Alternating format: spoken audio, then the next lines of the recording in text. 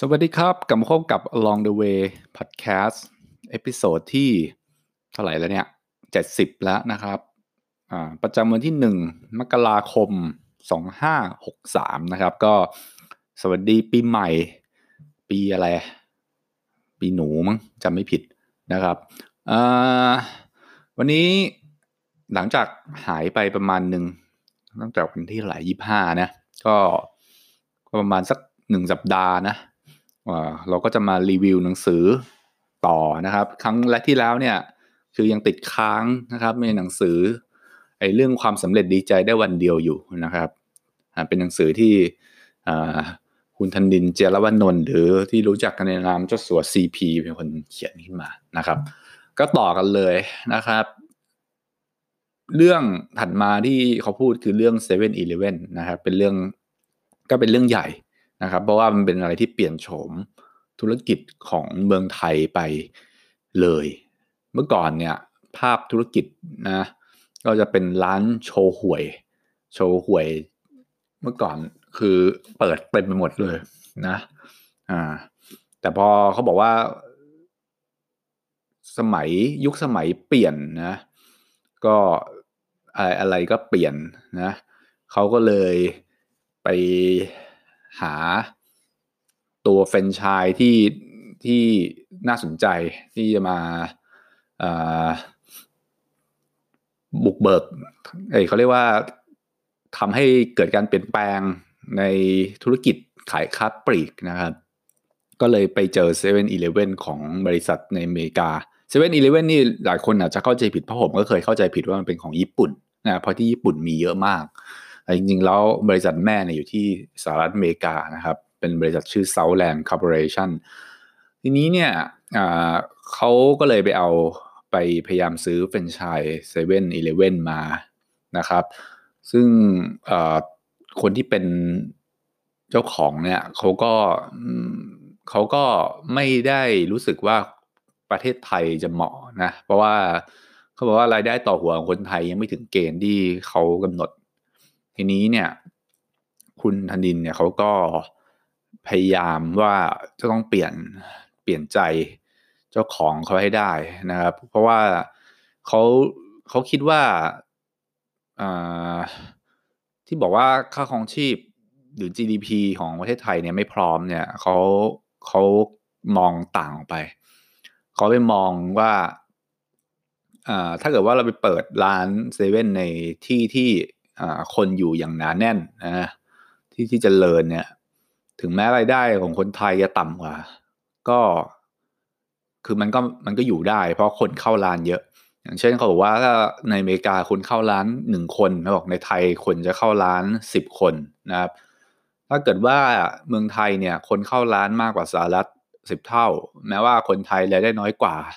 แต่ยอดขายก็จะไม่แพ้นะครับแล้วอีกอย่างหนึ่งคือต้นทุนก็ต่ำกว่าด้วยเพราะว่าที่ดินเมืองไทยถูกกว่าค่าจ้างแรงงานถูกกว่านะครับเขาบอกเงินก้อนหนึ่งเขาอาจจะจ้างได้1 คนแต่เราสามารถจ้างได้10 คนนะแล้วก็ทำให้บริการคนเข้าร้านได้มากกว่าทีนี้เนี่ยเขาก็เลยเปลี่ยนใจคนที่เป็นเจ้าของเซเว่นให้ยอมขายให้ได้นะครับเลยเริ่มทำนะครับบอกซื้อได้ปุ๊บทำเลยก็คือในประมาณปี2531นะครับ7 พฤศจิกาโอ้โหคือผมก็ว่าอยู่คือไอ้ตัวเซเว่นเนี่ยมันผมจำได้ในสมัยผมยังเป็นเด็กนะคือจำได้ว่าตอนแบบผมเป็นเด็กอายุยังไม่เยอะเนี่ยรู้สึกว่ามันก็ยังเป็นเรื่องใหม่ตอนนั้นยังไม่ได้มีเยอะขนาดนี้ตอนนั้นสมัยผมเป็นเด็กเนี่ยผมเห็นโชว์หวยผมเห็นความหลากหลายของร้านค้าปลีกนะอาเฮียอะไรเต็มไปหมดเยอะนะครับแต่ยุคนี้ไม่เห็นเลยนะครับเห็นน้อยมากนะครับเห็นก็คือมีแต่เซเว่นนะครับจะว่าดีขึ้นไหมมันก็ดีแต่จะว่ามันไม่ดีก็ไม่ดีนะอันนี้ผมว่าเดี๋ยวแล้วแต่คนจะคิดแล้วกันนะครับเอาเฉพาะเนื้อหาตรงนี้ก่อนดีกว่าทีนี้ในปี2531เนี่ยก็เป็นปีที่เซเว่นในประเทศไทยเริ่มดำเนินการนะครับโดยเขาเปิดสาขาแรกนะครับที่ผัดผงเพราะว่าเขาบอกว่าเป็นทำเลที่อยู่ตั้งติดกับไอ้ถนนสีลมนะ แล้วก็มีคนต่างชาติอยู่ที่คุ้นเคยกับแบรนด์เซเว่นอยู่แล้วด้วยนะครับจะเห็นได้ว่าเขาเนี่ยคิดเรียกว่ามองแบบเขานี่คือก็มองเห็นโอกาสเลยนะเออเห็นว่าความจริงแล้วเซเว่นมันถ้ามองไปยุคนั้นเขาอาจจะคิดว่าเฮ้ยอาจจะไม่เหมาะแต่ว่าเขาเห็นเหตุผลนี่ฟังขึ้นทางนั้นเลยนะครับแล้วก็บอกว่าเซเว่นเนี่ยไม่ได้เน้นขายสินค้าให้ถูกกว่าร้านค้าทั่วไปนะอันนี้ต้องยอมรับนะอย่าไปคิดว่าเซเว่นขายถูกซึ่งไม่มีใครคิดว่าเซเว่นขายถูกหรอกนะครับยกเว้นมีโปรโมชั่นอย่างเงี้ยซึ่งก็น่าสนใจนะที่ว่าโปรโมชั่นก็ทำให้กลายเป็นว่าบางอย่างซื้อเซเว่นถูกจริงเว้ยอย่างเงี้ยนะครับก็คือเขาบอกว่าไม่เน้นขายถูกแต่เน้นที่ความสะดวกผู้บริโภคนะครับซึ่งเขาบอกว่าเมื่อไหร่ที่พื้นที่ไหนเนี่ยเจริญถึงระดับหนึ่งเนี่ยประชาชนมีรายได้พอเนี่ยตอนเขาใช้เงินเขาจะไม่ได้ดูแค่เรื่องราคาเขาจะดูว่าสะดวกหรือเปล่าบางทีถ้าราคามันไม่ได้ถูกที่สุดเนี่ยแต่ว่ามันสะดวกเขาก็ซื้อเขาก็เข้าใช่ไหมก็ถามทุกคนดูเองถามใจเธอดูแล้วกันว่าที่เธอเข้าเซเว่นกันเพราะอะไรมันไม่ได้เข้าเพราะถูกเข้าเพราะสะดวกนะครับอ่าก็เลยเขาบอกว่าเซเว่นก็เลยไม่สามารถไปได้ทุกจุดนะครับอ่าแต่เขาบอกว่าประเทศญี่ปุ่นเนี่ยมีเซเว่นอีเลฟเว่นมากที่สุดในโลกนะแล้วเขาบอกร้านเจ๊หวยก็ยังมีเป็นล้านแห่ง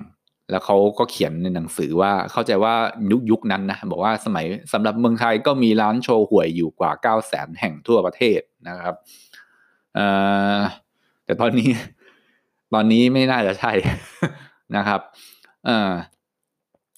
ก็คือเขาบอกว่าในเขตเมืองมีร้านสะดวกซื้อนอกเมืองมีร้านโชว์หวยต่างคนต่างทำนะครับก็จะตอบโจทย์ผู้บริโภคฉะนั้นผมก็เลยไม่เห็นว่าร้านโชว์หวยจะไม่หมดไปจากประเทศไทยนะก็คือเขาบอกว่าร้านโชว์หวยไม่หมดหรอกนะครับก็คิดว่าในร้านโชว์หวยคงก็คือทำหน้าที่ตอบโจทย์ผู้บริโภครอบชุมชนนะครับ ส่วนในใจกลางเนี่ยขอเซเว่นละกันนะครับก็อารมณ์คือประมาณนี้นั่นเองนะครับช่วงแรกๆที่ทำเซเว่นก็คือลมลุกคลุกคลานอยู่นะครับแล้วก็คนออกเยอะคนของหายเยอะอะไรอยู่นะครับทีนี้เขาก็เลยไปหาคนนะครับชื่อคุณก่อศักดิ์เนี่ยนะครับมาเป็นประธานกรรมการบริหารซึ่งก็เป็นกรรมการบริหาร CPO ปัจจุบันนะครับอ่าแต่เขาบอกว่าจริงๆแล้วที่เซเว่นมีวันนี้เนี่ยสิ่งสำคัญคือเรื่องของคนนะครับต้องสร้างคนนะครับขึ้นมาเขาบอกว่าพนักงานซึ่งเป็นความถนัดของคุณก่อศักดิ์เขาบอกพนักงานร้านเซเว่นเนี่ยหลายคนเป็นเด็กด้อยโอกาสก็เลยต้องช่วยสร้างโอกาสในชีวิตให้เขานะครับก็คือให้ทำงานไปด้วยเรียนหนังสือไปด้วยได้ก็เลยจัดเวลาให้เขาทำงานน้อยลงจาก6 วันเหลือ4 วันซึ่งเขาบอกว่าปัญหาเรื่องคนลาออกก็ลดลงนะครับของหายก็ลดลงเพราะพนักงานช่วยกันดูแลซึ่งเขาบอกว่าความสำเร็จตรงนี้เนี่ยไม่มีประเทศอื่นเหมือนที่นี่แล้วก็เป็นเรื่องที่ก็น่าภูมิใจว่าเออเขาเขาสามารถบอกว่าสร้างเด็กผมเข้าใจว่าพวกปัญญาภิวัฒน์นะพวกสถาบันที่เขาเปิดสำหรับ CPO นะครับแล้วก็ระบบการขายแฟรนไชส์ก็เหมาะเขาปรับให้เหมาะกับไทยประเทศไทยนะครับก็คือเขาจะเป็นเหมือน CP CPO จะเป็นผู้ลงทุนเปิดสาขาไปก่อนแล้วก็ขายอย่างน้อย6 เดือนแล้วถ้าเกิดยอดขายน่าพอใจก็ถึงจะให้คนที่อยากซื้อแฟรนไชส์มาซื้อกิจการไปต่อเขาบอกว่าทำอย่างนี้เพราะลดความเสี่ยงให้กับผู้บริหารไม่ผู้ซื้อแฟรนไชส์นะครับอ่าก็คือถ้าเกิดว่าแต่ถ้าเกิดเขาไปเห็นว่าทำเลบางอันเนี่ยมีเซเว่นแล้วมีคนต่อคิวเยอะๆนานๆเนี่ยแล้วเขาจะเรียกตัวเองเป็นร้านสะดวกซื้อได้ยังไงนะครับฉะนั้นถ้าเกิดว่าเขาต้องมีหลักเกณฑ์กำหนดว่าถ้าลูกค้ามารอจ่ายเงินไม่เกินกี่นาทีเนี่ยถ้าเกินเนี่ยแสดงว่าไม่สะดวกถ้าไม่สะดวกก็ต้องเปิดสาขาใหม่นี่คิดอย่างนี้นะครับก็ถ้าใครไปเห็นเซเว่นเปิดอยู่ใกล้ๆกันมากๆเนี่ยอย่าไปแปลกใจก็คือบริเวณนั้นน่ะทาง CP เขาเห็นแล้วว่าต้องเปิดเพิ่มนะครับถ้าไม่เปิดเนี่ยไม่สะดวกนะครับอย่าเพิ่งไปอย่าไปคิดนะว่าเปิดแข่งกับตัวเองอะไรอย่างเงี้ยถึงว่าเปิดแข่งกับคนซื้อแฟรนไชส์ตัวเองนะอันนี้ก็เป็นอีกด้านหนึ่งละกันนะครับเอาไปคิดดูกันเอาเองว่าเป็นยังไงนะครับผม เขาก็เขียนเน้นตัวสีตัวเข้มเลยเราจะให้เท่าแก่น้อยมาขาดทุนได้อย่างไรเขาเอาที่ไหนมาขาดทุนนะครับก็คือถ้าเกิดเปิดสาขาถ้ามีการเปิดสาขาใหม่เนี่ยแล้วร้านเดิมเนี่ยเจ้าของร้านเดิมเนี่ยรายได้น้อยลงเขาชดเชยให้ถ้าเขาบอกว่ารายได้ลดลง 20,000 ก็ชดเชยให้ 20,000 จนกว่ารายได้เขาจะเท่าเดิมถึงจะหยุดมาตรการนี่เขาช่วยขนาดนี้นะครับก็คือจริงๆแล้วเขาบอกว่าการเปิดร้านสาขาใหม่ใกล้ๆสาขาเดิมเนี่ยตอนระยะแรกอาจจะต้องพบเจอความยากลำบากเขียนไว้อย่างนี้แต่ว่าต้องให้ผู้บริโภคได้รับความสะดวกสมกับเป็นร้านสะดวกซื้อนะครับผมแล้วป้องกันร้านแฟรนไชส์จากภัยคุกคามของแบรนด์คู่แข่งนะครับเขาจะพวก Family Mart หรือลอสันหรืออะไรอย่าเรียกลอสันว่าเป็นคู่แข่งเลยนะครับแต่เมืองไทยนี่ห่างไกลทีนี้เนี่ยเขาเลยบอกว่าเจ้าของแฟรนไชส์เหมือนลูกนะเราต้องปกป้องนะครับผมก็อันนี้เป็นอีกแองเกิลหนึ่งแล้วกันผมจะไม่บอกว่ามันถูกหรือมันผิดนะครับไม่ได้เชียร์ไม่ได้แล้วก็ไม่ได้รู้สึกว่าเป็นการพูดหล่อหรืออะไรนะครับก็ฟังหูไว้หูนะครับต่อไปเป็นเรื่องนี่เรื่องเซเว่นจบแล้วโอ้โหกินเวลาไป11 นาทีนะครับต่อไปเป็นเรื่อง True นะครับเรื่อง True เนี่ยก็เหมือนกับว่าตอนที่คือมันเป็นตั้งแต่ยุคที่มีเรียกว่ายุคพลเอกชาติชายนะครับก็คือต้องการที่จะวางรากฐานด้านโทรคมนาคมนะครับก็เลยมีการเชิญให้ภาคเอกชนไปร่วมลงทุนนะครับซึ่งมีการขยายเลขหมายไป3 ล้านเลขหมายทั่วประเทศนะครับแล้วทีนี้เนี่ยไม่มีบริษัทไทยเข้าร่วมยื่นณเวลานั้นเขาบอกว่าอย่างนี้นะครับทีนี้เนี่ยทาง CP คุณธนินเนี่ยเขาก็เลยตัดสินใจว่าคืออย่างว่านะคือ CP เป็น CP นะครับแต่ว่าจะมาลงทุนเรื่องโทรคมนาคมนะครับดูจะไม่ได้เข้ากันสักทีเดียวทีนี้เนี่ยเขาก็เลยมาถามคำถามง่ายๆกับตัวเองนะครับก็คือเขาบอกว่าชาวบ้านได้ประโยชน์จากสิ่งที่เราทำหรือเปล่านะครับถ้าชาวบ้านได้ประโยชน์ประเทศชาติได้ประโยชน์บริษัทได้ประโยชน์เขาเข้าหลัก3ประโยชน์ที่ CP ยึดถือมาตลอดเพราะฉะนั้นเราประมูลนะครับผมก็เลยได้ยื่นซองนะครับแล้วได้ร่วมได้ก็คือได้ครั้งนั้นก็ได้ไปนะครับได้ไปแล้วทีนี้เนี่ยก็เลือกเป็นกรุงเทพนะครับแล้วก็วางรากฐานวางเครือข่ายต่างๆนะครับซึ่งก็เขาบอกว่าต้องในกรณีของ True เนี่ยต้องสู้กับอะไรหลายๆอย่างผมเข้าใจว่าตอนนั้นมันไม่ได้ชื่อ True มันก็ชื่อTelecom Asia ผมจำไม่ผิดแล้วก็ต่อมาก็ไปร่วมทุนกับ Orange อะไรอย่างเงี้ยนะแล้วค่อยมาเปลี่ยนเป็น True นะครับซึ่งเขาก็บอกว่าเนี่ยลูกเขาก็คือคุณสุประชัยเจียรวนนท์เนี่ยคือที่แต่งตั้งให้เป็น CEO เนี่ยเพื่อสร้างความเชื่อมั่นนะครับไม่ใช่ว่าเพราะเป็นลูกถึงแต่งตั้งนะครับผมก็บอกว่าเนี่ยบางคนเข้าใจว่าอย่างนั้นผมเข้าใจว่าอย่างนั้นผมเนี่ยกล้องวิสเนี่ยเข้าใจว่าอย่างนั้นนะครับแต่ว่าเขาบอกว่าเนี่ยทางคนที่เป็นเจ้าหนี้ของ TA เนี่ยก็คือ Telecom Asia เนี่ยเขาต้องการสร้างความก็คือต้องการสร้างความเชื่อมั่นให้เจ้าหนี้เลยแต่งตั้งคุณสุประชัยก็คือลูกของเขาเนี่ยเป็น CEO นะครับทีนี้ก็กลายเป็นว่าก็เจริญนะครับมันก็เจริญทีนี้มันก็มีอย่างที่บอกแหละมีการเปลี่ยนร่วมทุนกับ Orange มีต่อมาเนี่ยมีอะไรเนี่ยมีพวก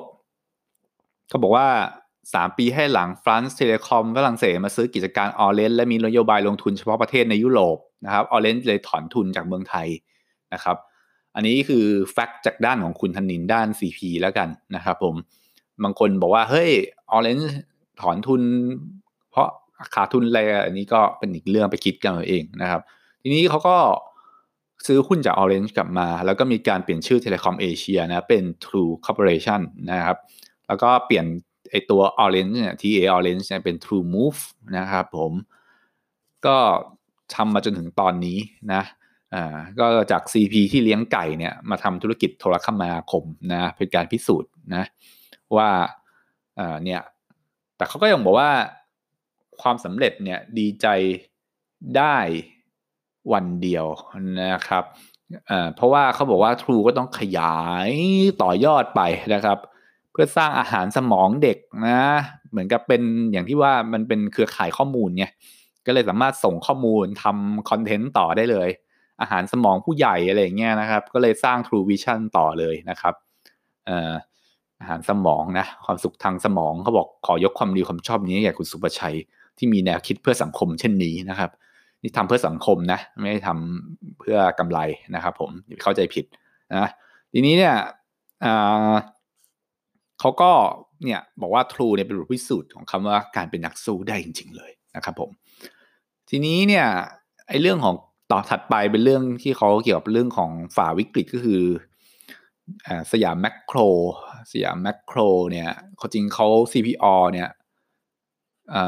CP ต้องบอกว่า CP เนี่ยซื้อ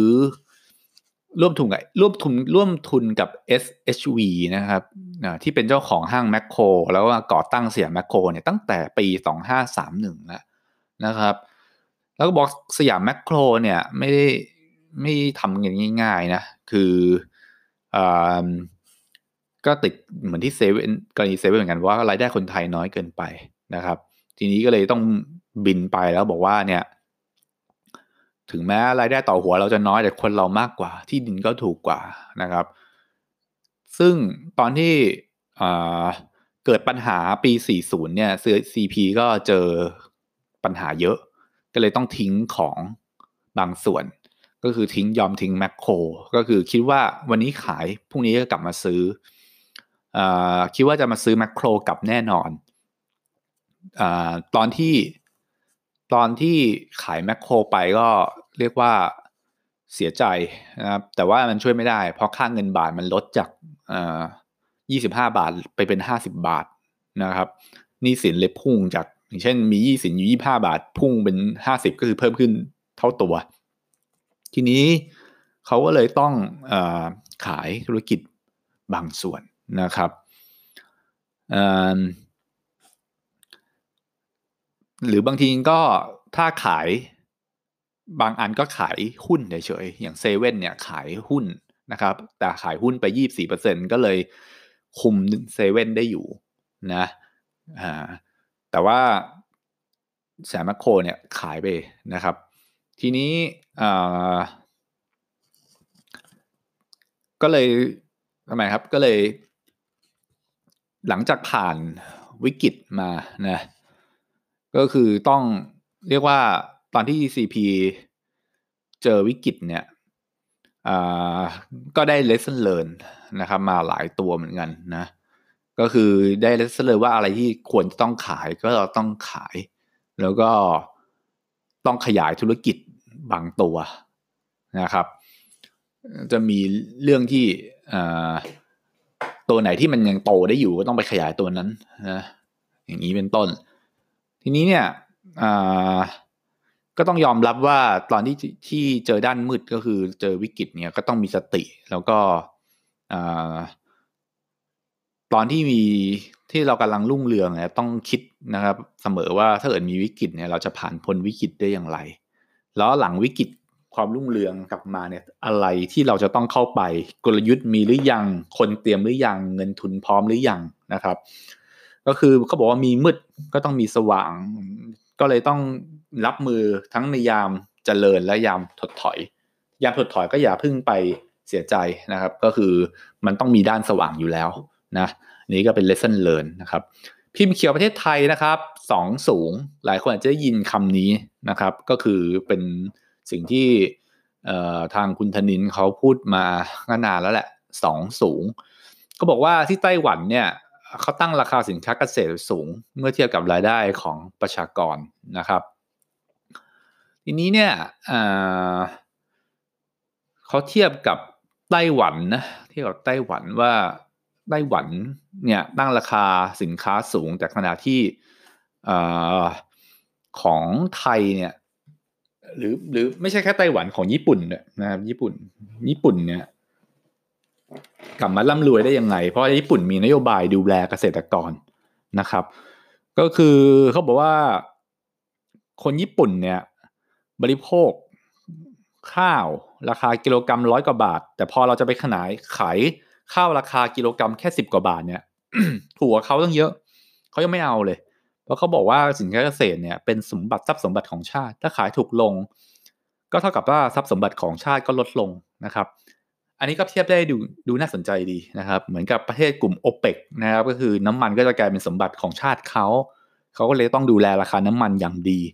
นี่เขาเรียกว่าการปกป้องทรัพย์สมบัติของชาตินะครับถ้าเกิดราคาสินค้าแพงก็พิมพ์เงินให้สมดุลกับสินค้าซะแล้วก็เอาสินค้ากลับมาขายได้กำไรกับลงทุนประชาชนมีเงินเดือนสูงราคาแพงก็ไม่เป็นไรเพราะมีเงินในกระเป๋ามากก็เลยกินของแพงได้นะก็เลยบอกว่าตอนนี้ก็เลยชาวนาญี่ปุ่นก็เลยเป็นมีฐานะดีนะสามารถเที่ยวรอบโลกได้ด้วยนะครับพักโรงแรม5 ดาวสบายๆได้ด้วยนะเขียนมาอย่างนี้ก็คือหรือประเทศอย่างสหรัฐเนี่ยประเทศร่ำรวยก็ยังให้ความสำคัญกับภาคเกษตรนะครับแม้ว่าจะมีเกษตรกรแค่ไม่ถึง 1% แล้วเล่าว่า CP เคยส่งกุ้งไปขายสหรัฐราคาถูกเขาไม่ดีใจนะครับเขาพูดว่าเรากุ้งเข้าไปขายทำให้ราคากุ้งบ้านเขาตกเกษตรกรเลี้ยงกุ้งขาดทุนปั่นป่วนนะทรัพย์สมบัติชาติหดตัวต้องมาเสียเงินซื้อกุ้งคนอื่นอีกนะตอนนี้ส่งไก่ไปขายยังไม่เข้าเลยก็คือคิดแบบครบวงจรนะลดขั้นตอนคนกลางอะไรอย่างเงี้ยซึ่งตรงเนี้ยคุณธนินคิดว่าเออเราไม่มีการคิดตรงจุดนี้ว่าไม่มีการปกป้องรายได้หรือทรัพย์สินที่เป็นสินค้าเกษตรนะก็มองได้2 ด้านนะคือมันถ้าราคาสินค้าเกษตรดีต้องบอกว่าเกษตรกรชีวิตดีหรือเปล่าก็อาจจะใช่แต่รู้อย่างหนึ่งว่า CP ก็คงจะได้เงินมากขึ้นด้วยมองงี้อีกด้านหนึ่งแล้วกันผมมองนะผมรู้สึกก็ไม่เป็นไรทีนี้เนี่ยเวลาที่ประเทศที่พัฒนาแล้วนำเรื่องที่เรียกว่าเขาจะไม่ยอมทำนะก็คือทำให้ราคาสินค้าเกษตรตกต่ำอย่างที่บอกก็คือเขาอยากจะให้มีการตั้งนะครับรายได้ขั้นต่ำเกษตรกรให้ดีขึ้นเพราะว่าราคาสินค้าเกษตรมันสูงนะครับก็ไปควบคุมราคาสินค้าเกษตรอย่าไปแข่งกับต่างชาตินะมันจะได้สู้กับเขาได้ทีนี้เนี่ยอย่างเช่นว่าอยากจะให้ราคาสินค้าตัวใดสูงก็ต้องมีกลไกในการช่วยมันอย่างเช่นว่าถ้าอยากให้ข้าวโพดแพงก็นำข้าวโพดไปทำเอทานอลอย่างเงี้ยเป็นต้นนะครับทีนี้เนี่ยต้องบอกว่าคุณธนินพูดเรื่องนี้เยอะมากนะเยอะมากจนผมแนะนำว่าไปอ่านเองดีกว่านะครับแต่ก็ย้ำว่าเกษตรกรเราเนี่ยมันขาดอยู่3 เรื่องก็คือเรื่องเงินเรื่องเทคโนโลยีแล้วก็เรื่องการตลาดซึ่งตรงนี้ CP ก็เข้ามาช่วยในทุกด้านนะ CP ก็แจ้งว่าอย่างนี้นะครับผมก็คือตอนเนี้ยช่วยแล้วนะแล้วเนี้ยเกษตรกรที่อยู่ในคอนเนคชันเครือข่ายของ CP เนี่ยเท่าที่ผมอ่านดูนี่คือดูดีมากเลยนะครับก็ไม่รู้เหมือนกันอันนี้นะ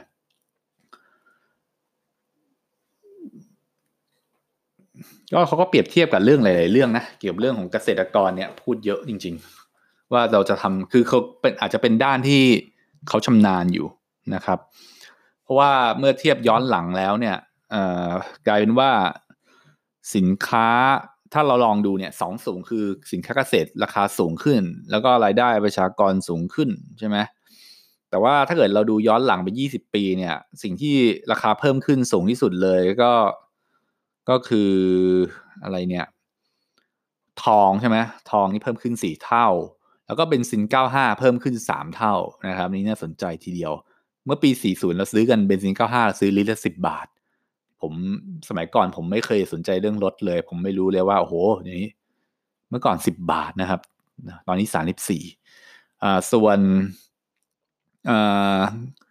ไก่สดเนี่ยเพิ่มขึ้นแค่ 1.5 เท่านะไก่เนี่ยกิโลเมื่อตอนปี40 44 บาทนะปี60เนี่ย68 บาทเท่านั้นเองก็คือ 1.5 เท่าแล้วก็เงินเดือนข้าราชการขั้นต่ำบอกเพิ่มขึ้น 1.2 เท่าโอ้ปี2560เขาบอกเงินเดือนข้าราชการขั้นต่ำ 4,870 นะไม่ต่ำอย่างเงี้ยกินอะไรนะกินอะไรครับค่าจ้างขั้นต่ำนะสมัยปี40 157 บาทนะต่อวันปัจจุบัน310 บาทคือเพิ่มขึ้น2เท่าใน20 ปีที่ผ่านมานะครับก็คือขึ้นรายได้ของประชากรกับสินค้าเกษตรเนี่ยขึ้นตามไม่ทันนะครับผมก็คือตรงนี้เนี่ยผมแนะนำว่าก็ลองไปดูกันนะครับก็มันเป็นเรื่องของไอ้สองสูงเนี่ยคือเรื่องของรายได้นะครับเรื่องของรายได้แล้วก็เรื่องของสินค้าเกษตรซึ่งมันต้องผลักรายได้ของสินค้าเกษตรขึ้นมานะเกษตรกรขึ้นมามันก็จะเพิ่มผลักดันในหลายด้านให้รายได้แล้วก็ผลักดันรายได้ของประชาชนรายได้ขั้นต่ำนะซึ่งมันก็จะเกิดเป็นวงจรที่ดีเนี่ยก็คือประชาชนมีรายได้ในการซื้อนะครับสินค้าเกษตรก็สามารถเป็นตัวเหมือนกับสมบัติของชาติราคาปกป้องราคาสินค้าเกษตรสามารถทำให้สู้กับเขาได้ก็น่าสนใจนะครับไปลองดูนะครับผมทีนี้เนี่ยCP เขาก็พูดเรื่องอื่นๆอีกนะครับแต่ผมอยากให้มันจบในวันนี้นะครับก็ผมพูดอีกเรื่องนึงเป็นเรื่องของคนแล้วกันคุณธนินเคยพูดเรื่องพูดเรื่องของคนขึ้นมาเยอะนะครับก็คือว่าเรื่องคนเนี่ยเขามองว่าคนเก่งเนี่ยจะต้องการ3อย่างนะในการดูแลคือว่าเรื่องการให้อำนาจนะครับแล้วก็ให้เกียรติแล้วก็ให้เรื่องของเงินนะครับคือเขาบอกว่าคนเก่งเนี่ยเป็นสิ่งสำคัญมากนะทีนี้เนี่ยปัญหาคือว่าถ้าเกิดโดยการเรียงลำดับอย่างนี้เลยว่าคุณให้อำนาจเขาในการทำงานคุณให้เกียรติหรือให้ไทเติลที่เหมาะสมกับเขาในการทำงานแล้วคุณให้เงินที่น่าพอใจเขาเรียงอย่างนี้เลยนั่นแสดงว่าความสุขของหรือเขาเรียกว่าคนเก่งในสายตาคุณธนินที่มองคือว่าเขาให้ความสำคัญกับเรื่องของ power หรืออำนาจในการตัดสินใจทำสิ่งต่างๆนะแล้วก็